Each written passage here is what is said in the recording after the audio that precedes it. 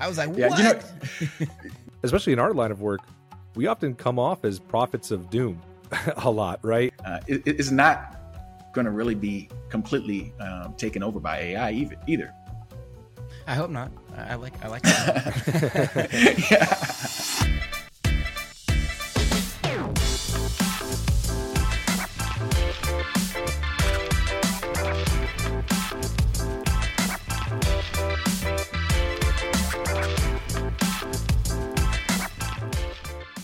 Welcome back, everybody, to another episode of the Cyber Guys Podcast, the cybersecurity podcast for everybody. My name is Angie Valencia, and always I'm joined by Mike Hill. But before we get started, a couple things real quick. We have a fantastic episode for you guys today and a fantastic guest, so let's get on to it. If you're new here, make sure you subscribe to the channel, and if you're returning, make sure you click the bell so you're notified every time we post a new video. Don't forget to like and do all those cool things. Now, with all that done, Mike, take it away. Well, ladies and gentlemen, we have a amazing guest with us today.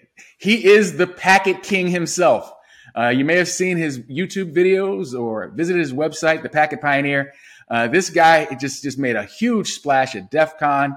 And if you're a fan of Wirefest, if you use Wireshark, this is the guru. So welcome to the show, Chris Greer. Man, it's nice to be here with everybody. How you doing, Michael? How you doing, Andrew? Hey, how's it going? It's an absolute pleasure. Absolute pleasure. You know, it's funny. I discovered you during COVID because ever since I've been in IT, and you know, Andrew will tell you I'm an old head. I started as a programmer in the 80s, and just went through the whole evolution of distributed computing. And throughout my career, even though now I'm more on the executive and management side and governance and that sort of thing, I always teach and I always take classes here and now. But during COVID, whenever I taught a class, you know, I'm like, okay, I don't have folks in the lab. There's a lot of things I can't do. And it's like, this is just, instead of just sitting and just listening to me lecture for hours, you know, what can I do to kind of add a different voice to this? So I started scanning YouTube and I found you, and your stuff was fantastic. I was like, okay, man, this is better than anything I would have shared with the class. Let me just show the video. So I've turned a whole generation of folks onto your videos. Hopefully, they're commenters and active subscribers. But just love what you did. I even saw the video you just did last week with Dave Bombal. Great stuff. Oh, awesome. So how did you really get into this? What made you decide to take your expertise in TCP/IP and using tools like the protocol analyzer, Wireshark, and just turn it into a focal point of your life? That's a good question. You know, actually, I started out as a network engineer, and I early in my career, so I went down the Cisco track. Right, I kicked off doing CCNA. I was well toward my CCNP, and I was actually on the CCNP troubleshoot exam at that time. And I had some buddies in the industry that I'd call and ask questions. They're like, yeah, have you ever looked at that with a protocol analyzer? Have you ever seen how the packets actually work in that instance? And, you know, I was like, oh, that's interesting. No, I didn't. So what happened is I started to hear about packet analysis, and then I actually was working at a vendor that had acquired a company. This is a vendor that sells network analysis and troubleshooting hardware. This is what they do, right? They acquired a protocol analyzer, and they went ahead and said, hey, Chris, you know, we heard you say packets are time or two. So would you like to actually support this new product that we just acquired and help our customers use it better? And I'm like, whoa, this packet thing's coming back around.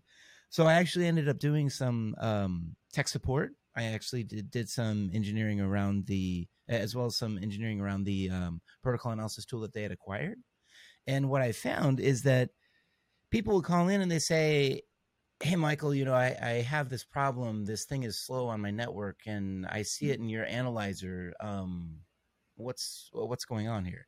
And I found that I was actually, instead of helping people troubleshoot the tool itself, I would end up helping them fix their networks.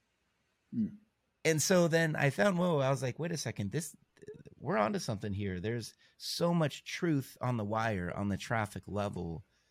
You know, I just really just started going after it because I found that regardless of any certifications, I mean, we were getting called by CCIEs, by this company's certification people. Like they had that expertise in their network environments, but they were still calling us saying, hey, We have your sniffer tool. We still can't find this problem. We got Microsoft people here. We've got Cisco people here. We have all these other people, but the truth would come from the packets, and then they'd actually be able to resolve it. So I was hooked. I was like, what? That's great stuff, man. It's really great stuff. I heard you guys have a quote, and I loved it as soon as I heard it. Logs may lie, but the truth is in the packet. That's good stuff. Logs, yeah. If you think about it, even in a security, I've done a lot of performance analysis in my career, and I've had to pivot into the security side as well, just because there's so much truth there, right? But one thing I had heard that quote in the last couple of years, just that, logs can be changed. If an attacker gets in, they can adjust that stuff. They can even change an IDS rule. If they have access to the box, they cannot change the packets that they are generating to get on your system. Exactly. Yeah, that's good stuff. I mean, they can spoof stuff, but the packet needs to be sent and go somewhere. So that just can't be spoofed. Yeah, and even there are going to be indicators of compromise in the spoof packet itself. So 100%. So you're really getting to the reality of it. Yeah, I've been doing a lot recently. We've been doing a lot with threat hunting and generating new models. We do a lot of work in the national security space because we live in Washington D.C., so that's the big customer around here. Sure. It's interesting how there's been this more and more interest in how to actually develop rule sets and to go beyond what comes out of the box of whatever the SIM tool folks are using. And SIM tools will make a lot of this work easy that you do. But what would you say is the real value to doing the low level analysis that you do right at the packet level that you don't get from a SIM? No. The SIM complements, but the SIM's not everywhere, right? The Good IDS point. IPS is not everywhere. Those eyes in the sky are not everywhere, right? You think about a security camera, and I often make that analogy and that comparison in my own mind when I think of prevention and detection of attacks. And if somebody was trying to attack my house and try to get in, where are the cameras? Where are they looking? And what weak spots do I have? And the same is true with IDS IPS systems, with other detection, even log detection. Those eyes are not everywhere, and they're not looking for everything. Yeah. Right? Yeah. We see that all the time. Actually, that's a big complaint I have with a lot of our customers. They think, hey, throw up the firewall. The perimeter's safe. We're good. Yeah. Not quite. Yeah, it's a false sense of security for sure, So, I mean, what I've been focusing on, and especially because I have a full course. I've got a full 2-day course around threat hunting with Wireshark. And I've taught it several times this year. It's a new course that I'm actually going to be releasing on my website soon. But the whole premise is attackers are in doing C2s back to their environment over HTTPS, and it's walking right by your firewall. Yep, that's right. So now that we've established that, what are they doing once they're right. Exactly. So that's what the whole course is about. Why? Wow. Why is your printer running Nmap? All right. That's not ideal. And for folks that know, Nmap is a scanning and enumeration tool. It's part of the core toolkit in any ethical hacker or not ethical hacker. Yes, exactly. So why is it's finding why is this device behaving in this way, or what kind of signatures can we find on the network of aberrant behavior, strange behavior, attack behavior? And here's what's interesting that's happened for me is that the more content I've developed on the threat hunting side, the more I'm using it on my performance side. So, for example, someone will call, "Hey, Chris, this application's slow. All these people are going through." They're accessing this whole web front end, and the app's slow, and every now and then it just really bogs down, and blah blah blah blah. Well, I find when I'm on those types of jobs now, what I find is when I'm using my filters, I'll click through my security filters as well, and I'll get alerts within my own system, like Nmap signatures, for example. I have a whole filter set on Nmap signatures, and if I run those, I'm like, wait a second, you guys, I see Nmap scan activity in this performance weirdness that we're seeing, or we're we're having strange conversations to countries that we don't usually talk to, and this is what the traffic is proving. So I'm actually finding IOCs while troubleshooting, and and it's crazy. It is. So, I think that the packet is very powerful truth. And back to your question about the SIM and how can packets complement that? They don't look for everything, and their eyes aren't everywhere. So we have to threat hunt. Yeah, absolutely. In fact, really, I've been using this sort of awareness that you're raising, and that I think more in the industry are starting to understand to really push some of the zero trust architectures that I'm a big fan of, because we can't just think about the perimeter. We actually have to do security architecture that runs inside and looks at all the trust boundaries, even the internal ones. So it's really, really great. I have this thing I like to say that the job of cybersecurity folks is to scare people and then make them feel safe. We got to scare them first. Yeah, it's true. It's true, because there's such a false sense of security that people think, I've got a firewall. You just said it. I have a firewall. I've got a SIM. I have an IDS.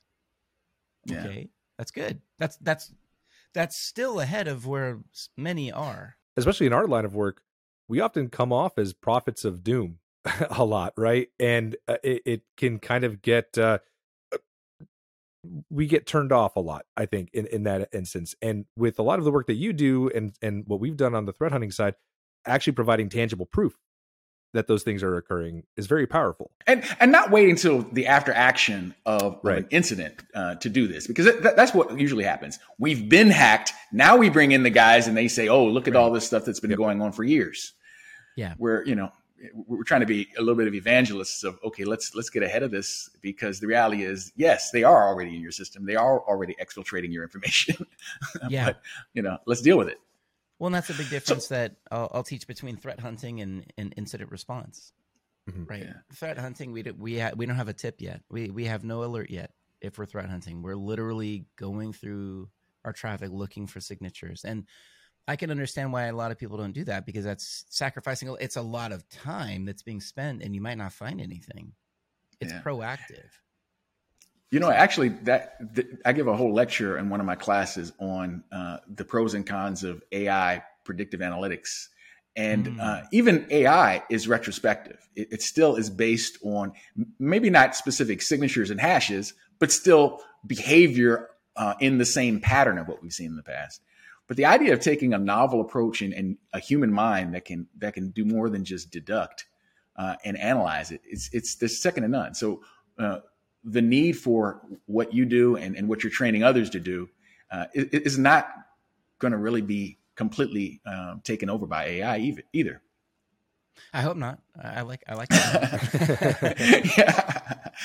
Yeah. Well, it's funny. With one of our customers, it's a science research organization, and they're on the cutting edge of machine learning and artificial intelligence. And it's a discussion I had with one of the PhDs over there that was just hilarious. How we were of the same mind. Sometimes Hollywood gives people an idea of what systems can do for you. There's always that layperson, manager, senior executive that just sees this stuff as magic anyway. So the delineation between what you can and can't do it doesn't exist in their minds. Yeah. But when you can get down to the packets and actually show, okay, this is doing this, this is doing this. And the thing I love about Wireshark, and you've demonstrated this to your audience many times, is how it really goes through all your OSI layers and lets you drill down and see the actual byte data as well. It's great stuff. Yeah. So tell us a little bit more about what you've been working on. Tell us about Packet Pioneer. That's your company, right? Sure. Yeah. So Packet Pioneer is my company. Been in business about 12 years now, and like you said, I do. I also do a YouTube channel and talk about packet analysis and try to get the word out. So it's a network analysis and troubleshooting company, also doing cybersecurity forensics. So when I'm not actually troubleshooting a problem, so someone might call, hey, Chris, we got this issue. Can you help us fix it? We'll take it from the packet perspective. And when I'm not doing that type of service, then the other part is I'm a a Wireshark University affiliate. So I'm an instructor for Wireshark University. If you go on wireshark.org and you hit learn, you'll find my stuff. You'll see all my courses. And so if I'm not doing it, then I'm teaching how to do it. So Excellent. I like that angle, because if you only teach, you can lose track on what's really happening out there. Yep. And I'm sure, as you know, Mike, if you are only doing it, if you're only actively doing it, you can, you're leaving behind others that can benefit from that experience. Exactly. That's actually the whole reason why I teach, because Yeah. I probably would have forgotten how to program by now if I didn't still teach. I'll still teach introduction to object-oriented programming class with Java programming and C++, just so that I don't forget what I know. No, so you got to do both. But then you get, just like you said, you'll get folks that all they do is just regurgitate some curriculum, and they lose any practical skill set. Yeah, So exactly. And they don't even know when their materials start to get out of date. Yeah. Right. That's very true. Yeah, you're right. Like, I know when my stuff starts to get a little rusty a little bit. So it's like, oh, I got to brush that up and fight. And I'm also, what I can do when I'm out there, what I'll do is, if we find something really interesting and I get written permission from the client or whoever, but what we'll do is we'll completely wipe the packet trace of any type of data, to dump the payloads, change the IPs, and we'll anonymize it. And then with their written permission, I can then use that in a training course. Say, hey, this is a real example. It doesn't have any identifying information in it, but all of the protocols are the same and things are behaving the same. So the students get their hands on. Yeah, we can do that sometimes only when we have an agreement with the organization. That's what you have to actually to do, but not just to use it, but we'll actually just use cases from their organization. Right. So in other words, without I can't mention some of the customers, Sure. but the organization will actually use cases from, or case information from actual after action reports that they've had, and then we'll use that to show the next generation. Okay, this is how you take that and capture it and move on. So that's good stuff to be able to use a real live example. I mean, I love malwaretrafficanalysis.net. Check it out, everybody, if you're going to do any threat hunting analysis on your own. But in the end, we need to actually know how it works in your organization. In the wild. In the wild, exactly. It's good stuff. Yeah. And I'm actually going to be featuring more of that on my channel too. It's a good reminder, Mike, to get it back out there to malware analysis. That's a fantastic site. It's such a great resource. Kudos.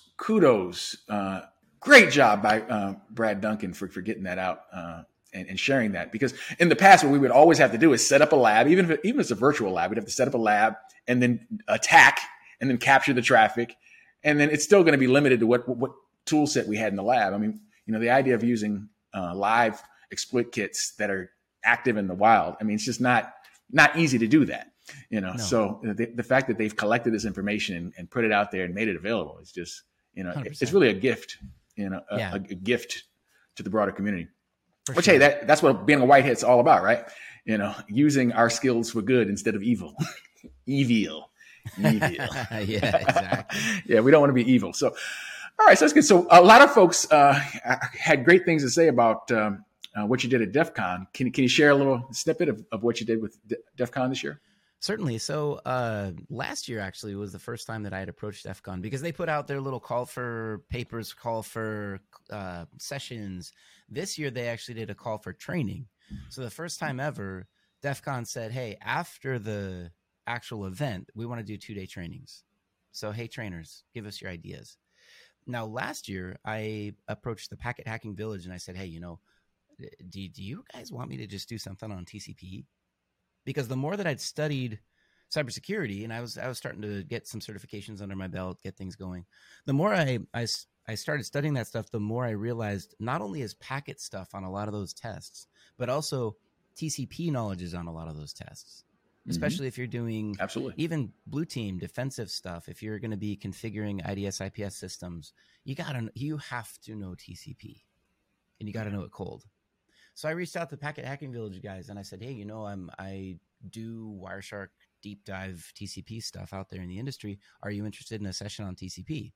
Mike, I thought they'd laugh me away. I thought they'd laugh me off the stage. Like, we don't need that, huh? You know, they didn't. They said, nope, we want this. We want this in the Packet Hacking Village. The session was completely full. It was virtual, but it sold out, if you will. Wow. And after the session, they said, we want more.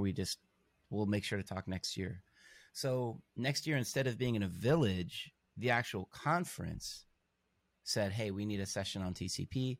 So I reached back out, and they let me do a 4-hour workshop at DEF CON. And that was the TCP deep dive one. I did TCP deep dive, and that was generally just, how does TCP work? How's a handshake work? What kind of things, like the Nmap scanning tool we were talking about earlier, how can I find strange TCP behaviors? What is it doing with TCP to make it do what it does? Right? So that was a 4-hour workshop. And then in addition to that, I taught a 2-day post-DEF CON course called TCP for Ethical Hackers. So it was a full 2-day course on how to not just identify, but I had both sides of the team there. I had red hats and blue hats. I had every color hat. Right. How does TCP do what it does in an attack? How can we initiate it? How can we scan systems? What is Nmap doing? And how can we evade or avoid IDS systems? If we're walking by them, what do we have to be careful not to do? What are they looking for? Let's flip that on its head. What are these attackers trying to do with TCP, and how can we find those signatures? So it was I had a fun time. I'm glad that they invited me. That's fantastic. It's funny bringing up the fact that you focus so much on TCP. I got to ask you for your opinion about Quick. It's definitely taking its chunk out of some of the normal web-based TCP traffic. Oh, 100%. Yeah. I mean, Quick is here. This conversation could be over quick, and if it's not, it will be. So Quick is basically taking the smarts of TCP, all of the intelligent endpoint stuff that makes TCP efficient and reliable and ensured delivery. It takes all of those smarts and it basically puts it on top of a UDP stream, but not just one TCP connection. Here's the way to think about it. If I'm starting a conversation with a server, a lot of times I'll start up several conversations with the server. Right. But because of TLS and some of the weight of encrypting, I don't want to start up 20 conversations. I want to do as much as I can with 3, 4, 5. In the old days, when Firefox first came out, Firefox was faster, quote unquote, just because it started up more TCP connections than Internet Explorer did. So Internet Explorer only had 2 connections per server. Firefox comes out the gate like a gangster doing 8 per server, and it's just able to set up a bunch of TCP connections to handle all of that data coming back. Okay. Right. That's great. But now let's encrypt all of that. Now I have to run all of the TLS on top of all of that and set up those keys and make sure that everything is not just reliable, but secure. Okay. To do that and to thread that across several different connections, it just gets heavy and it's a little clunky. So if you take all of those connections now, basically, and put those smarts up into the application just a little bit higher, then just take that payload and put it over Quick. That's Quick. So Quick is secure, reliable, efficient delivery, but it just happens to be done over UDP. So back to your question, what do I think about it? Well, it's here. I actually have some course material on Quick, and I went after it because I saw it coming, and I was like, I don't want to be left behind with holding my TCP and wishing it would stick around forever.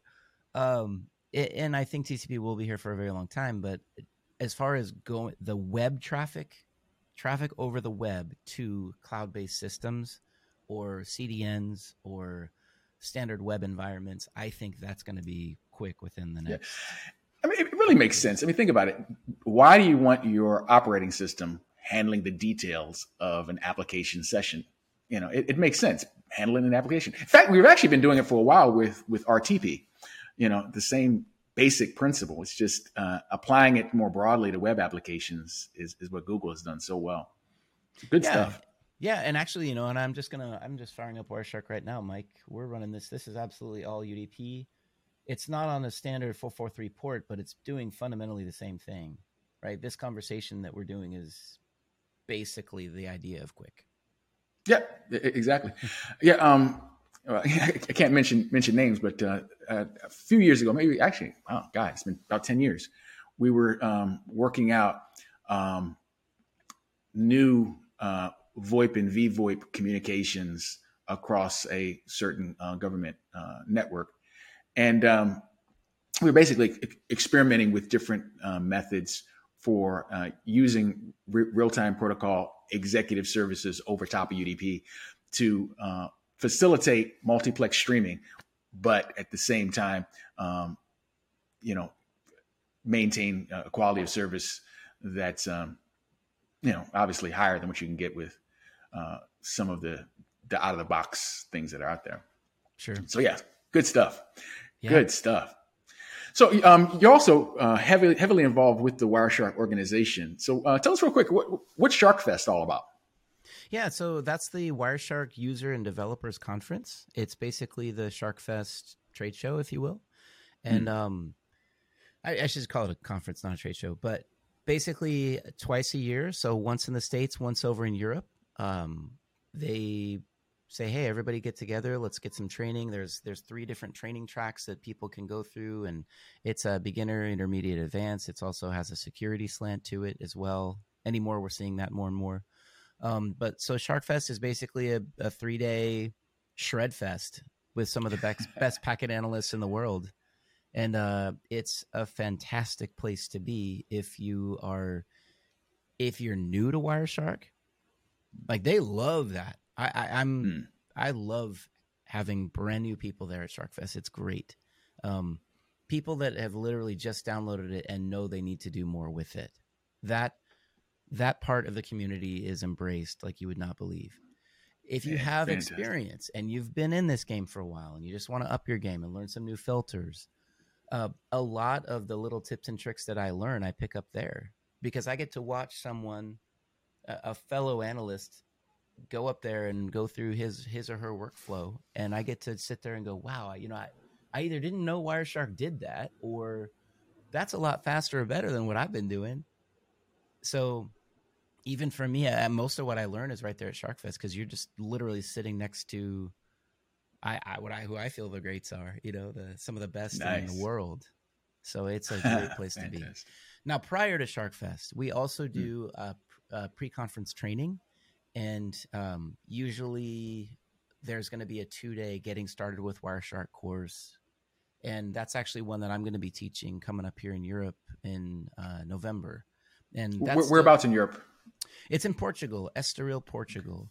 So if anybody, and it's also available virtually. So if anybody's interested in checking that out, and you're not in Europe, you can always attend it virtually as well. But yeah, the course is going to be called Getting Started with Wireshark for NetOps and SecOps. So whether you're coming in from network engineering or if you're a SOC analyst and you just need to know more about how to use Wireshark for threat hunting, getting better at using it to find weirdness, then that's going to be what we're up to. Find the weirdness. I like that. It's in there. You just got to find that weirdness. Mm-hmm. Yeah. Like I always tell my students, first you got to know what's normal before you can find what's weird. So what you're doing is a great service to folks that need to actually do this low level analysis. Yeah. Just curious, though, before we wrap, what's the weirdest or most interesting thing you've come across so far, either at one of these conferences or just in your own work? Ooh, that's a great question. I would say, okay, let's just go back a couple weeks. I was working for XYZ company, and I'll keep it general. But basically, so they have this system where they're coming through this basically it's a web proxy. They have a lot of systems that are coming in, accessing this whole web environment or their whole application environment, and it was slow, right? It was slow every 10 minutes or so. They just noticed it was just a recurring slowness. So we were able to capture both external and internal on that proxy box, seeing traffic going to the front end and also seeing traffic come in. And some of it was tunneled, like VPNs being coming in and being terminated there. Okay, so we saw both sides, and I just noticed that one thing that grabbed my attention was during the slow, there was a lot of traffic. This burst, it just swelled. I saw the utilization map just go boom, and then it would come back down. And I'm like, hey, did you guys just sense that performance problem? And they said, yeah, it just happened. Okay, so I could correlate the performance issue with that increase in traffic. All right, so now let's take a look at this traffic. So I was like, this proxy is talking directly to your database. Should it do that? And they were like, no, it doesn't. It doesn't talk to the database. I was like, oh yeah. No, it's talking to the database. And so they're like, oh, that's not good. And I was like, no, that doesn't look good. At the same time, I noticed going out that we also had a similar sized traffic stream going to a country that they don't do business with. Mm-hmm. So it looked like, and I was kind of surprised as an attack. It's like, wow, you're being pretty aggressive here. If you slowed this down, we might not have found it as easily. But that box was talking directly to the database, and then it looked like things were being exfilled to a strange country right under our noses. So that's a pretty recent one. And again, we went in to troubleshoot a problem, but we found that there was some strange security signatures there. Some other ones I find I often get called for TCP stuff, working with people that are having slowness over long networks or latent networks that aren't handling windowing very well. Just you mentioned it, you just said it. The better you know how it should work, the faster you're going to be able to identify aberrant behavior. So I do get a lot of those types of things. And if people check out my YouTube channel, a lot of times I'm telling war stories or showing you things that I either just worked on or this part of the TCP header made the difference between us finding the problem and not. So yeah, love it. I love it. You know, it's funny. I love what you do so much because it reminds me of the way I like to teach first year brand new programmers. You know, no integrated development environment, no IDE. You know, you're just going to write your first programs in a text editor because at the end, you need to really see exactly how to do it before. Okay, then you can get into the IDE and get all the autofills doing stuff for you. You know, the idea that you're getting to the packets and seeing how it really looks at a very, very low level. Yeah. Everything else is cake. Well, it's funny Beautiful. that you mentioned that. Like even in my my DEF CON course, you know, I'm looking at an audience full of Nmappers, and I was just like, so has anyone ever captured an Nmap before, like with Wireshark? And only one hand went up, and there was 250 people there. Wow. So that's so important to know. What is this thing even doing? So I actually, Mike, the conversation is going this way, but I'm actually working on recording an Nmap course that I'm going to be releasing on Udemy in collaboration with David Bomball. But that whole course is, let's start up Wireshark, let's start up Nmap, let's run all of these different scans, including some of the scripts, and let's see how this thing actually does what it does. And then not only do we understand Nmap better, but we also remember it better when we're out there actually trying to do pen testing, or if we're trying to just see what's open on our own networks. Once you see how it works, you don't forget it. Yeah. So. No, I love that so much because, you know, years ago when I would teach, you know, basic ethical hacking, you know, I would go through some of the things that Nmap is doing, you know, okay, for like OS enumeration, for instance. Okay, what's the TTL? What's the initial window size? What, you know, there's certain things that are characteristics that Nmap is all doing behind the scenes. So if you capture an Nmap stream, you see it doing what we used to have to teach people one by one. So it simplifies the learning process. Frankly, I tell you what, I'd love to see you do a video for one time. Just step through every phase of the kill chain, you know, and just say, this is what each part of the kill chain looks like. You know, that would be great. Actually, I probably would take a series, but that's honestly, my threat hunting course is completely based on MITRE and the kill chain. Like Beautiful. Every step Like, what does this look like on the wire? What does this look like on the wire? What does this, initial access, callback traffic, exfil, like all of those steps. What does it look like on the wire? So Yeah, I'll let you know when good deal. I launch that course on my site. All right, I'll definitely pass it on to folks so they can see that. Definitely, there are a lot of different kill chains, and all of them are good. Lockheed, Miters. I actually like the DoD T&E because one aspect of that kill chain is it keeps reconnaissance and privilege escalation throughout the entire process. Instead of it just being something at the beginning and then you don't do it again. Well, in reality, you're constantly doing new scanning, you're constantly doing new enumeration, and you're constantly finding new ways to move laterally and escalate. But good stuff, really good stuff. Yeah, no kidding. So what's next for you? In addition to some of these courses that you're working on? That's a great question. I don't know. I always see what happens now. I'm really trying to grow YouTube and also get some more of this training out there on demand.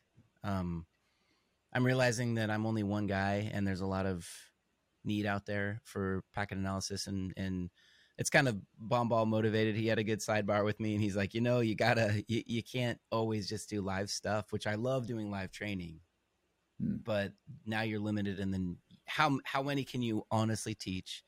How many people can you honestly reach? Where if you do more on-demand stuff, then it's not only more affordable for the open market, but more people can benefit from that. YouTube as well as Udemy, as well as some other more focused training. So I'm spending a lot of time these days in my studio. And also naturally, as you start to get a wider footprint, well, then more people need help and they'll find me and pop me an email and say, hey, this problem, I got this issue, these kinds of things are going on, and my goal is to something I've seen my whole career on the network engineering side is the gap in knowledge when it comes around packets. Just because someone's a CCIE master does not mean they know packets. They're amazing. They know their stuff around that environment. However, it doesn't make them a packet analyst. So nope. I've been trying to feed that side of the engine for a very long time. Now that I've pivoted harder into the cyber side, I've seen that gap, I think, is even wider in cybersecurity. It's huge. So I'm going to do everything I can to train, to educate, to help people to leverage packet analysis in red teaming for understanding what's on a network that they're trying to attack, as well as blue teaming. How can you tell when someone's here? What are they doing? What looks aberrant? And doing it from the wire level. That's my mission. Well, I can relate. That's why I got into cyber. Like I said, I started as a programmer and just worked through all different areas. And in the end, I was like, okay, we're just focusing on capability and new technology, but we're not looking at, all the vulnerabilities in what we're currently doing creates. And it's because you're right. Everyone's moved to a higher level and they're forgetting the low level stuff. And if you know how to configure any sort of Cisco device and you can set up, an enterprise with all the components and everything's talking to each other and it's all working, but you don't actually know what it's sending. That's a gap. Yeah. So good stuff. It's a gap in knowledge. And a lot of times those are the ones that I'm called on to help to troubleshoot, right? Like when the network looks green, everything looks fine, but we're still having the problem. Or with cyber, we got breached and we have IDS IPS systems. We have SIMs set up and things, this thing got by us. So how did that happen? Yeah. Well, it's stuff that has to be done. And we're just glad you're out there doing it. You're the man. You are king of the packet heads, Chris, and we love you for it.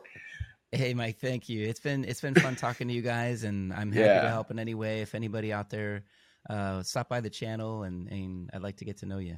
So thanks for having me today. Now, other than Googling your name, Chris Greer, what's the quickest way to find your channel if they don't already know? Yeah, if you so packetpioneer.com, and also if you go on YouTube and you just search Wireshark and you scroll down, you should be able to find one of my. Look for the white hat, you'll find it.